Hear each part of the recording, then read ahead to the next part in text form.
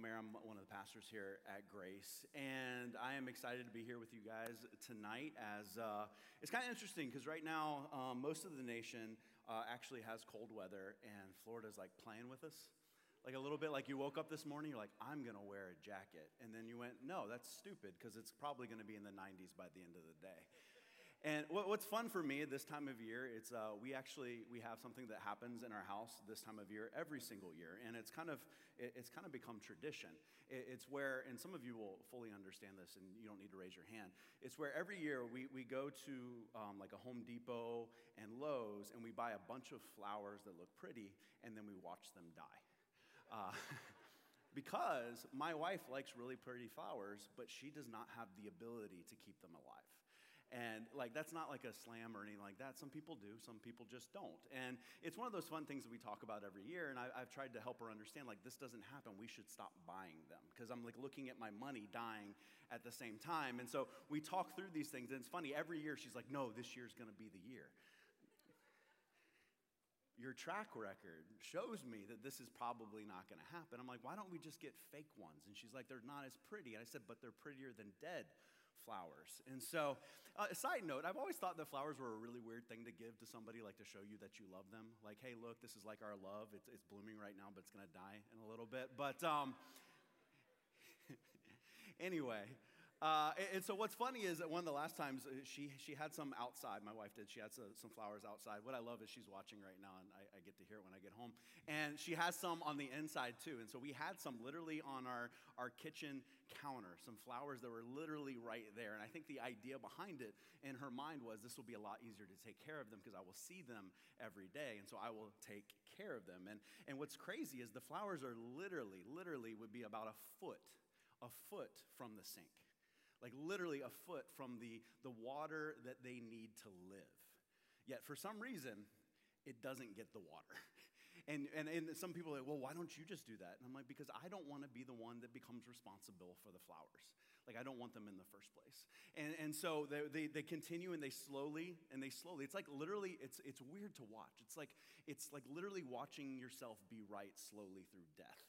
And then all of a sudden they die, and I just sit there, and she just looks at me, and it's always fun, because we walk in, and finally, like, it's not that they just die, she has to wait for them to really die before she admits it and takes them out, and then when she finally takes them out, she just looks at me and she says, shut up.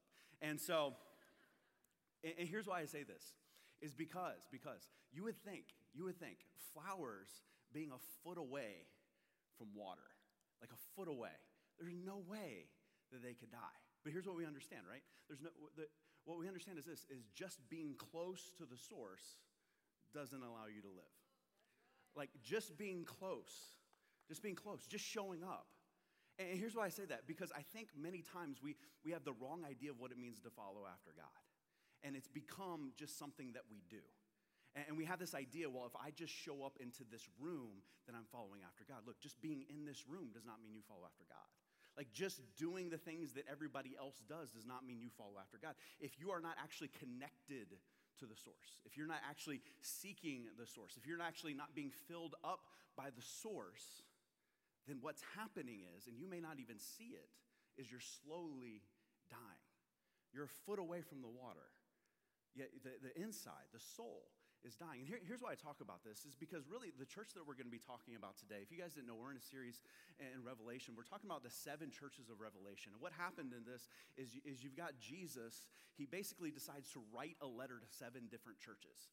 And many of them he warns, many of them he actually affirms something they're doing, but he also says, hey, you probably shouldn't do this. And the reason that we're going over it is because, I don't know if you guys have noticed, but history repeats itself. Like the same problems that the church had back then, they have now. The same relational problems that people had back then, we still have, although we think we're special. Like it's always the same things that happen over and over again. And so when we look at this, the reason we're looking at it is we're trying to understand, like, how do we not do the same thing? How do we not do the same thing? And the church that he's talking to is a church in a place called Sardis. And Sardis was a large city, about 30,000 people, which is a large city back then. They actually say this, there was a massive gold rush in this city. Massive gold rush. Tons of people got incredibly wealthy. And on top of that, have you guys ever heard the story of Midas, the king with the golden touch? They actually believe that this is where that story came from. There was so much gold, so much going on, that a lot of people became affluent out of nowhere. And then at that time, what happened is when you had a lot of money, what tended to happen is you created very large temples to the god that you served.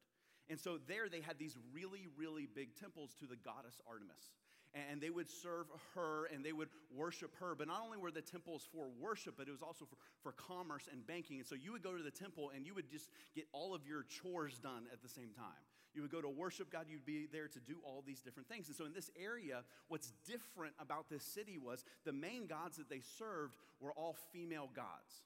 They were all female gods. And so, but what had happened is they slowly started to take all the attributes of all these gods and put them together into like one God. And they called her the mother, the one who brought life. And so there's this idea that she brought fertility. And to this day, there's actually people who still worship this God there. And so it was this area that was incredibly full of life.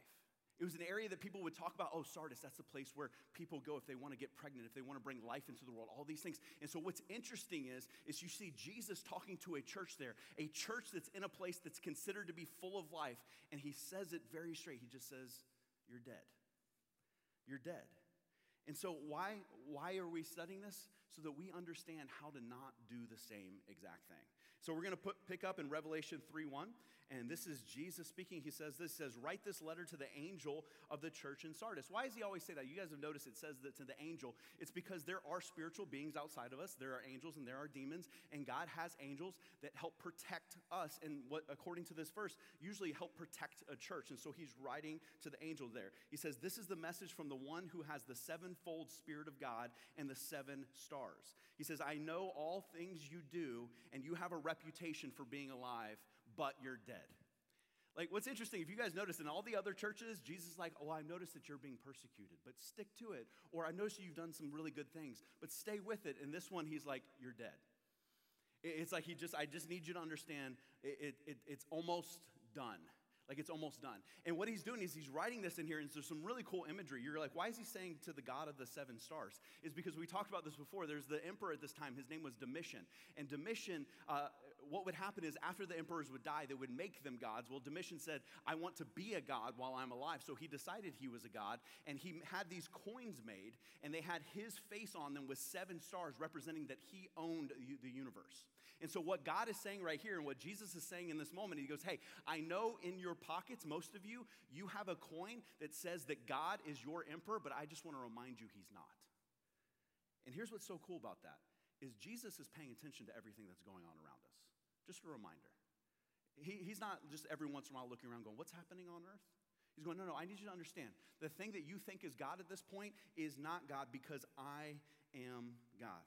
Goes on in verse 2, he says this, he says, wake up, strengthen what little remains, for even what is left is almost dead. Not very encouraging words. It says, I find that your actions do not meet the requirements of my God. Go back to what you heard and believed first. Hold on to it firmly. What is he saying right there? Some of you that have been Christians for a long time will fully understand this. You're like, man, why was it when I first came to Christ I was on fire, but now it's dead? Like, and what happened there? And what tends to happen in our life is we start to remove Jesus from our life, and we start to bring in religion. We're going to talk about that a little bit. And that's what's happened. They've kind of removed the Jesus of their life, and they brought in religion and what they feel like they ought to do. He says, you need to go back to those things. He says, repent and turn to me again. If you don't wake up, I will come to you suddenly as an unexpected, as a thief. He's reminding you, hey, I need you to know this. You may think you have tomorrow, but none of us know if we have tomorrow. We don't know when it's going to end. It says, yet there are some in the church in Sardis who have not soiled their clothes with evil. Now, here's why I think this is important, because there's some of you in here that feel this way. You feel like you're the only one. You're like, man, I'm the only one in my family that loves Jesus. I'm the only one in my friend group that actually cares about Jesus. Well, I need you to know, Jesus sees that. He sees that. He understands that. He's going to these people in this church. He's going, hey, I know you feel like you're alone. I see that you're alone. But I don't need you to just stay that way. I need you to help these other people out. He says this, he says, they will walk with me in white, for they are worthy. All who are victorious will be clothed in white. I will never erase their names from the book of life, but I will announce before my Father and his angels that they are mine. He says, anyone with ears to hear must listen to the Spirit and understand what he is saying to this church. I think one of the things that we've always got to do when we start to read through these things is ask ourselves the same question that they're probably asking in this moment. I mean, it was kind of a crazy thought. Can you imagine going, hey, we got a letter. Who's it from? Jesus. Oh, I can't wait to open it. You're dead. That was a downer. But I think we should ask the same question. Like, if Jesus were to write me a letter about my life right now, what would he say? And I'm not saying you got to share that with anybody. But what would he say? Just be honest. Or really, if Jesus looked at my small group, what would he say? If Jesus looked at my church, what would he say? And here's why. Because so often we judge where we are in life based on what other people are doing. And the Bible says it over and over. The only person who we should compare ourselves to is Jesus. He goes, and so we look at this and we go, where are we in this time? And what's interesting is Jesus isn't mentioning they're going through persecution, they're not going through suffering, they're not going through poverty. So what's the problem? They just stopped caring. They just stopped caring. They're looking around and they're going, oh well. And what Jesus said, he goes, you stopped caring, so you're dead in this. And why does this matter? Because I don't know if you guys know this, but over 3,000 churches a year die. They die. And you want to know why they die? Because they stopped caring. They stopped caring. They stop caring about the people outside the doors, and all they care about is what's inside the doors. They stop caring about what they should be doing, and they only pay attention to what they care about. And so what Jesus is saying is this, hey, I need you to pay attention to it, but the reason he put it into a book that all of us can read is so that we look at it and we go, hey, I don't want to end up in the same place. I don't want to end up in the same place. And what we can many times think is we go, well, that's something that old people run into, but I see people's faith die all the time. And what I will run into so many times, especially with young adults, is, hey, I'm going to do that. Like, I want to follow really hard after God. I want to do that, but in my next season. In my next season. I had a friend, Ryan, who is this way. He's one of my best friends growing up. Like, grew up, he lived across the street from me. Both of us, had the ability. We ended up going to University of Florida. We ended up living as roommates together, which is always a mistake, to live with your friends as roommates, because then you realize they're all horrible people who are very dirty. And so we're living, and we would go to church on Sundays. But during the week, Ryan was living the college lifestyle, and he enjoyed it greatly, going out, doing all the partying, going up and hooking up with girls, all these kind of things. And what would happen is every Sunday he would show up to church, and he would sit in the row with me, and he would literally start crying. And he wasn't crying because the pastor was going, you're doing this and you're doing that. And he wasn't crying because I was sitting next to him and going, you're a sinner. Like Jesus saw that girl last night. No, that's not what was happening. Here's what was happening. The Holy Spirit was convicting his heart. And here's the problem, is he goes, I don't want to feel this way anymore. I don't want to feel this way anymore. He goes, so my choice is I'm going to give up on this God thing until later. He goes, I don't want to do it until I can do it well. His response to the conviction of the Holy Spirit was not, hey, there's something wrong going on. I shouldn't be doing this. It was, I'm going to wait till my next stage. I think so many times I see this with young adults. Oh, when I get married, then I'm going to care about that. When I get married, that's when I'm going to deal with my porn issue. Right? When I get my first job, that's when I'm going to care about doing the things that God's called me to do. When I do these things, and it's this idea that the building of our lives does not happen till later on in life. Like right now, there's this time right now where nothing really matters and we just get to have fun, and then later on it actually does. And you hear people talk about legacy all the time, but you're going, but that doesn't apply to me yet. And so many times it's, well, when I get married, you can write this down. Legacies don't start when you get married, they start when you choose Jesus. Because wherever you are right now, God has something more for you. He's already wanting to start to build something in your life. And what's incredible about Jesus, when you read it in there, when he says, hey, you guys are dead because you should repent and come back to me, what is his response in that moment? And then you're going to sit in time out, and I'm going to tell you how bad you are. No, he goes, and then I'm going to clothe you in white, and you get to be with me. Like, that's the incredible thing about Jesus. Is he's not saying, hey, come back to me, and then we're gonna work through all this stuff, and you're gonna deal with all this. He goes, no, come back to me. You immediately restore relationship, and we get to go forward together. So he's saying, listen, you are dead at this point, but that doesn't mean you have to stay there. You are dead at this point, but it doesn't mean you need to work off, like as a penance, all the things that you've done before, and I'm gonna remind you of them. He goes, no, I'm gonna forget about them, and we get to go forward together. It's different. And see, when I talk about death, I'm not talking about a dryness of faith, because some of you in here right now, if you would be honest, you're like, I do. I feel like I'm in a dry spell of faith. Everything that I do, I don't feel like I'm getting anything back. But you are seeking in that. So I don't want the dryness of faith to be misinterpretive of it as a deadness of faith, because in the dryness of faith, many times we are seeking to be filled. We're looking for what God has for us. A deadness of faith is very different, to where we have stopped caring, we have stopped looking, and it creeps up on us so quickly that we fail to see it very often. So today we're going to have a very happy message on figuring out whether or not we have a dead faith. Like, I'm putting together this message, I'm like, this is kind of mean even for me. Like, it's just like, yay, let's see if our faith is dead.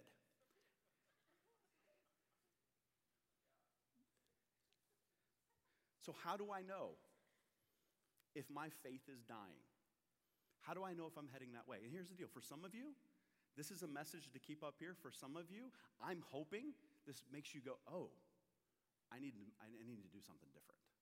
So how do you know? Here's the first question you can ask. Is your faith routine or ritual? And here's what I mean by that.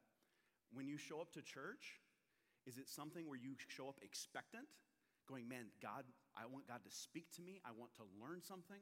I want to experience something. Or are you just checking a box? Like, have the regular things about God become just routine?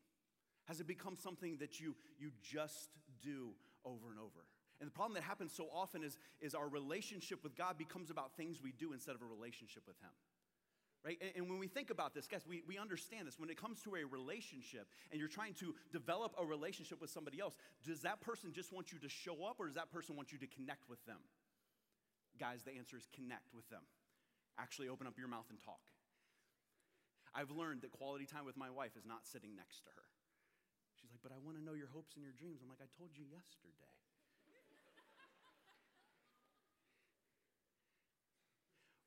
Are you looking to connect? Are you looking to learn something new? Do you think you already know everything? Every time a pastor is speaking, do you go, you know what, I've already heard this before. God can't teach me anything in this moment. You know what's interesting? I've been amazed that even messages that I've heard before, even messages that I've taught, if I just stay engaged, God says something to me that I didn't expect before. But are we going in that way? Are we heading that way? Guys, we know this. Some of you were a part of families that were this way. Your parents, they weren't together to get to know each other. They were together for you. And you're like, I'd rather you not be, because this is an awkward moment. You can tell neither of you like each other. You're just here and you're just showing up. That's what some of you are in a place right now. You're showing up not because you want to connect with God. You're showing up because you feel like you have to, or it's what you've done before, or that's where your friends are and you just won't want to make new friends. Has your faith become routine? It happens in our families, it happens in our relationships, and it happens in our relationship with God. Do you come in expectant? Here's the second question. Have you lost your passion for God? Have you lost your passion for God? You know, people are like, but how do you develop a passion? One of the best ways is just to get next to the person, to talk to the person. It's interesting, I'll just say this. In marriage, one of the fun parts is sometimes you're like, I don't want to serve her. I'm not really happy with her right now. And the Bible says, I don't care. God's like, I don't care. You're going to serve her because you love me. You know what happens? When I start to serve my wife, I start to love my wife more. Because that relationship forms. Guys, one of the reasons many of your passions have died, if you stop doing the things that God called you to Him in the first place. God's put on your heart the need to serve other people. For some of you, God's like, man, I put on your heart the need to go into a youth ministry and care for those that are in youth. For some of you, it's like, man, you notice someone who is homeless every single time. You're like, man, I wish somebody would do something about that. God's going, it's you. You look at the world around you and going, man, there's something that needs to happen, but you've stopped getting next to God, and you've stopped listening to God, and you've stopped doing the things that God has asked you to do. And then one of the other things that happens many times is you've stepped away from the people that do the same thing. What tends to happen many times in the Christian life is when we see other people going above and beyond, instead of being grateful for them and wanting to go with them, we tend to take a step back and we become jealous of them and angry with them. And then we tell other people like they're weird. It's kind of like this. If you take a branch out of a fire, how much quicker does it extinguish? Guys, if you want to have a passion, you get next to people that are doing the same thing. You spend time with them, you spend time with God. You get alone. Guys, I've actually said this before. It's like if the devil can't get to you, he'll make you busy. Guess, you know what? When you connect with God the most is when everything is off. When everything is off and you're just talking to him. Has your passion died? Here's the third thing. Do you feel like you are just going through the motions? And I'll say this, for some of you, this is what you grew up in. Like when your parents are like, we're going to church, they didn't say it like, hey, we're happy we're going to church. It sounded like you were going to the DMV. And when they're like, hey, we're going to read the Bible, it wasn't like, yay, it's God's word. It was like, here, go read a dictionary. And so you were born into it. You think this is what it is. Like you're like, this is what it looks like in my life. This is what it looks like to follow after God. And you just go through the motions. And Jesus never said, hey, you know what? If you don't feel it, just fake it. Like just act like you're really following after me. In fact, he actually says this. He goes, hey, if you're not feeling the need to follow after me, your first thing should not be to just go through the motions. It should be to connect back with me. It should be to connect back with God.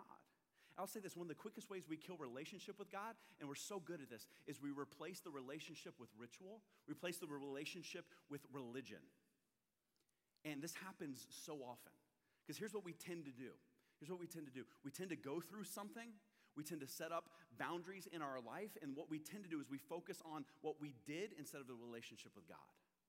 So for example, I've seen this so many often. You guys have seen this. People who have a problem with addiction. What do? They have to go to extremes in order to get away from that addiction. God's a part of it, but they're going through extremes to do that. So they associate a relationship with God to an extreme lack of things. It's taking everything out of your life. It's not about living this abundant life with God. It's about removing everything. And at first, it's great because you remove all the clutter and you can just focus on God. The problem is when your life becomes all about removal, when it becomes all about what you can't do, it kills the joy. See, I know this because, and look, I'm going to say this, and I need you not to say, well, Hal said this, so he's saying this about all people. Look, I grew up Southern Baptist, and Southern Baptists are really awesome at removing all the fun things in life. And it's very interesting to see how they do it. And not all Southern Baptists, but definitely the church that I grew up in. And it's really funny because they take verses and they take things in there and they take it out of context. Like, for example, if you go to a Southern Baptist church, I grew up, they're like, you can't drink wine. They said the wine that Jesus drank wasn't really wine, it was just grape juice. It's like, no, no, that's not true. But what they've done is they've gone, well, if you really want to follow after God, here's this line. If you really want to follow after God over on this side, here's this line. And then it's like everything is revered that doesn't even need to be revered. Like you could not step foot into my church auditorium unless you had long pants on. And it was all about rules. It was all about guilt. It was all about shame. You know what's interesting? Guilt and shame will actually cause you to follow after God for a little bit, but after a while you just start to resent him. And we see this happening. And we naturally do this in our life. We add things to it. And sometimes we like that because, guys, it's a very weird thing to just say follow after God.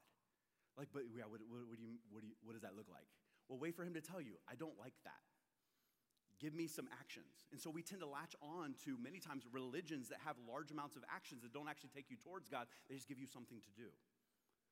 For example, I didn't tell Mark I was going to talk about this. The Catholic faith. Nowhere, settle down. Nowhere in the Bible does it say you're supposed to pray to Mary. Nowhere in the Bible does it say you're supposed to pray to saints. Nowhere in the Bible does it say that we should anoint saints. In fact, actually in the Bible it says when you follow after God, you become a saint, so it's kind of funny. Actually, if you look into it, the way they do it, in order to become a saint, you actually have to do 2 miracles after you die. I'm like, how do you even know that? That was that was her. That was definitely. And you add in these things that are good. You know what's good? Confession. You know what's not good? Only confessing to a priest that's not going to keep you accountable. You know what's good? Is praying for people. You know what's not good? Is the only time you feel like you can pray is when you go into a church and you light a candle. You know what's good? Confessing your sins. You know what's not good is the idea that I need to do so many Hail Marys and do this rosary afterwards, and somehow it absolves my sin, as if I'm a part of it. Here's the problem with that. The moment I think I'm a part of absolving my sin, I think I'm on the same level as God.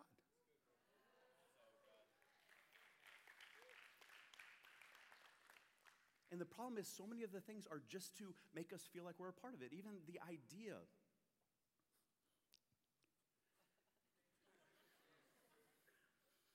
even the idea of the afterlife.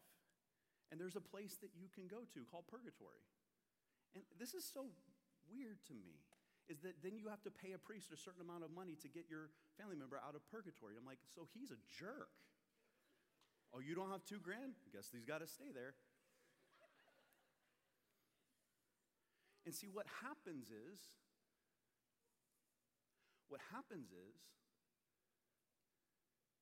when you pervert a faith with God, you get perverted things.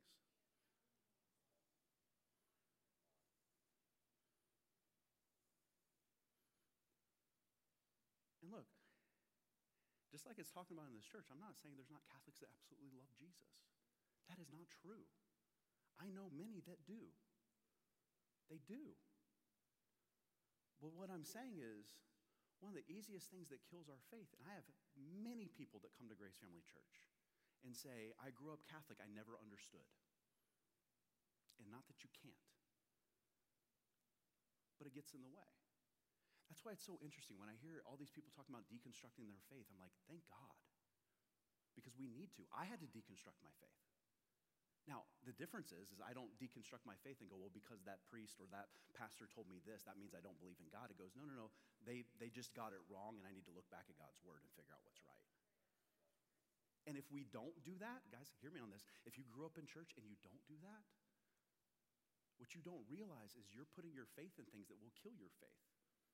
You're doing things that aren't bringing you closer to God. They're just doing something. And sooner or later, it catches up to you, and you start to ask the question, why do I even care about this anymore? So we've got to pay attention to what we believe. We've got to pay attention to the things that we've added. We've got to pay attention to the things that our parents added to our faith. Not because they wanted to hurt our faith, but because they thought it was a loving thing to do in the moment. Do you feel like you're just going through the motions? And then the question you should ask, are these even the motions Jesus asked me to go through? Or are these just things somebody else made up? Number 4, do you care about people and whether or not they know Jesus? If you have friends that don't know Jesus, do you ever pray for them? Like, do you ever, feel bad? Like, do you ever go, man, I want them to know this? Do you look at your city around you and go, man, there's something that needs to change? There's something that's absolutely not good here? I think that's one of the first things that happens. We stop caring about a relationship with Jesus, but we stop seeing the need. See, I think it's awesome that the exchange is taking a trip to DR, right? To DR. Because it's an incredible thing to be able to do. And God, here's what's incredible about mission trip is God's going to work in the DR, but God's going to work in those that go there. And what happens is you go over there, and what you see, like I've been on many trips to Haiti, what you see and what's so prevalent is you see all the idols and all the things that are there that are normal to them, and we're like, that's not good. Like when I would go to Haiti many times, we would go in, and one of the crazy things that happens there is you've got voodoo and you've got Christianity that are intertwined. And so every time I've been to Haiti, one of the main points of every single message was, hey, Christians, stop doing voodoo. And you're like, you have to say that? And we would be there, and the creepiest thing that would happen is we'd be on our compound, and we would hear the voodoo drums in the background. And you know the demonic activity that's going on in those moments. And it's so easy to go, man, they have so many idols. But then we come back home, and we're like, well, we're pretty good. I had a friend who brought in a pastor from India, and they brought them in, and they're just kind of showing them around the entire place. And here's the thing about India and Hinduism and all that. There's tons of idols. Like, it's a regular thing to have idols all over the place. Like, idol worship is a big, big thing. And so they got to the end of the trip, and they were showing them all over the place. And they go, man, aren't you excited that you got to be here? And one of the pastor's wife actually says, well, really, I'm just so happy to get home. You guys have too much idol worship here. He's like, really? It's like, you're the ones with all the dolls and everything. He's like, yeah, but you build stadiums to your idols. She said, you actually believe that the hope is in a presidential candidate, not in Jesus. So you guys have entire shows that all they do is talk about famous people. It's like, oh. And what's interesting is like, it sucks to think about that. But think about how quickly that happens. How quickly we can easily take anything in the world around us and put it above God. Because it's easier to focus on that. It's easier to focus on a football game because I have no real part in it. I have no real mission in it. It's easier to focus on somebody else's life that's famous than it is on mine. Like, I'm so tired of hearing about Travis Kelce and Taylor Swift.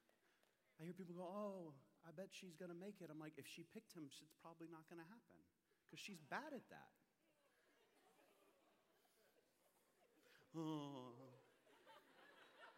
I'll give you guys a little bit of a piece of advice. If you keep dating jerks, there's a problem because you're picking them.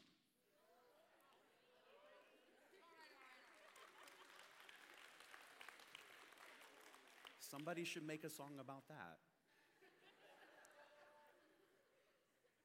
But it's so easy to be caught up in so many other things. So be easy to caught up in everything that is going on around us that we forget that we live in a city that is one of the most unchurched cities in the world. That we have neighbors and family members that don't know God and we don't care. We have one of the highest rates of sex trafficking in Tampa, if you didn't know that. It's like if you wonder, well, the strip clubs don't just have people that, yeah. And yet we can so easily forget about it. So that's my question. Did you stop caring? Do you stop looking around and going, man, I wonder about the people that are around me. I pray for the people around me. My heart hurts for those that are around me. Because one of the biggest things that kills a church and kills a relationship with God is they only care about themselves, that they don't care about people on the outside. They stop caring about bringing people in. They stop caring about other people's lives and how they can serve and help other people that are around them.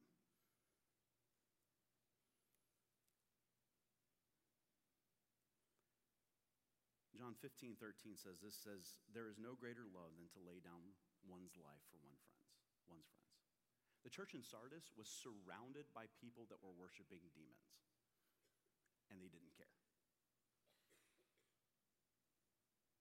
They were surrounded by people that were worshiping demons, and they had lost their draw to them because they had lost their relationship with God. Do you see your city? Do you see the people around you? Here's my last question for you. Would it bother you if the church closed? Would it bother you if your church closed? Or would you just go, you know what, I guess I get another night. Or I guess I'll just find another church. Like, would it bother you that it actually ended? Or it was the only thing that ended a place that you go? Because we've said this before, the church, and I say the church closed, the church is not a building, it's the people. So if you don't care that the church closed, that means you're not really a part of the people of the church. You're not truly a part of the church. Would you be angry? Would you be angry if the style of the exchange changed, but 1,000 more people came in? If they did something different, would you go, oh, man, I wish the good old days would be back? Which is funny, because then you would sound like you're old. Do you get mad when things change, even though they're affecting other people in a good way? Do you care more about your preferences than you do about the people coming in to get to hear about God? See, the answer to all of these things, the answer to keep your faith from dying, the answer to keep yourself from that place, it's a very simple but tough answer at the same time. It's very simplistic. It's really, this is the answer. You got to grow. Because we're going one way or the other, right? Like, the idea that we just stay in one place is not true. It's just not. You're either going towards God or we're going away from God. And so the answer that we have to do is we have to choose to grow. And why is growth the answer? Because living things grow, dead things never do. It sounded really profound in my head. Living things grow, and dead things never do.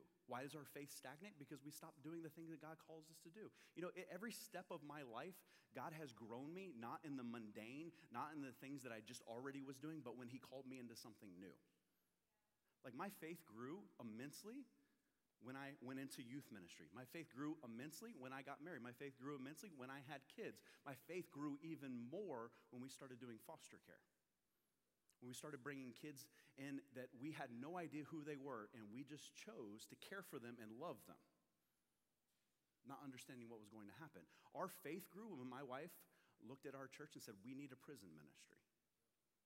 Like our faith grew when we took that big next step. See, one of the reasons that you're stagnant is because you know God's calling you to do something. You're like, I don't really want to do it. Guy, growth never happens in comfort. It always happens right over the edge of it. Because when he brings us out of comfort is when he grows us, when he shows us something new. Guys, and you want to grow. We love to grow. Like we want to do these things. And so often we're going, but this is what I am right now. Look, okay, I'm going to go in on this for just a second. I love personality tests, and I also hate them at the same time. And there has not been a generation that knows more about itself but needs more counseling than your generation. And here's one of the biggest reasons why. Is because we take personality tests and we go, that's who I am, not realizing of who God can make me. When you learn about yourself, never is it, oh man, this is just who I am. It's like this is the start. This is the beginning of what God's going to do. This is the beginning of who he could make me into. Yes, I stink at this part of life, but what could God do in it? How could God change that? How could God move in me? You know what's interesting to me is even Jesus grew. Like I'm always like, it's a weird thing to download this verse. Luke 2:52 says this. It says, Jesus grew in wisdom, in stature, and in favor with God and all people. And it's weird for me to say that because he's God. Right? What do you mean he had to grow? Like, what do you mean Jesus grew in wisdom? Like he was fully God, but he was also fully man. And I think this is what it is. Wisdom is where you get to the place where you understand what God has for you is better than what's right in front of you. Because what's right in front of you is what we want to do. Wisdom says there's something more. Wisdom says there's something better. Wisdom says, yeah, you can pay attention to that right now as a distraction, or you could focus on your legacy that God's trying to build in you right now. This verse has always stood out to me because God grew Jesus in wisdom in the same way he's growing us in wisdom. So we've got to decide, man, I want to grow. I want to go to that next place. And what we need to do many times is we need to be reminded of what's possible. There's a couple ways of doing that. There is the ability to look at what Jesus did. You know he's going to do it again. Can I give you a very simplistic way? Is find somebody that loves God, that is older, that has good relationships, and say, how did you get there? Because if we don't aim for that, have you seen the other side? The angry, the bitter, the person that said, I just did whatever I wanted, and now I realize that what I built was nothing.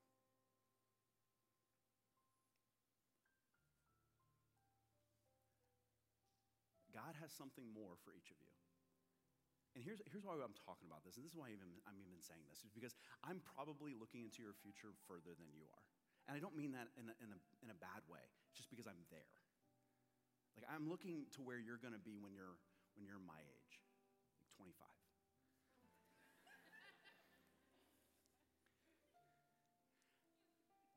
I remember my dad used to say this. He goes, I'm not raising a godly kid. I want to raise a godly 35-year-old. And I was like, why? He said, because the goal is not to have a kid that follows after God. The goal is to have someone who ends up being a husband, who ends up being a father that loves Jesus. So in the same way, when I'm telling you these things, I'm not telling you these things and saying, hey, you got to start now because I'm going, man, I just, feel like talking to you about this. I'm telling you these things because I know this, what you're doing right now matters. The steps that you're taking matters. And if you're sitting here right now, and for some of you, you grew up in church and you're kind of realizing your faith is dead, you have a choice. You have a choice, and the choice is not to just sit and feel bad about it. Your choice is to go, you know what, God, I've messed up. I've been doing the wrong things. I promise I want to follow after you. And he says, hey, here's some robes with white. Let's go do something better. Let me pray with us. God, I just thank you. God, I thank you that you want more for us, even when we don't really believe that we could have more. God, I thank you that you want to do more in us, even though we don't think we could do those things. God, I pray that you would just awaken us today to the fact that you have something more, something better. God, please allow us to really search our hearts and search our lives. God, allow us to take the things that are just religious and remove them and find our first love in you. God, allow us to be uncomfortable in the fact that you may not have told us what's going to happen, but you're still going to guide us. And every step I take out of my comfort zone is an area that you're growing in my life. God, we thank you that you don't waste anything, and everything that's happened to this point you'll use anyway. So there's no reason to focus on it. God, we thank you for that. And in Jesus' name I pray.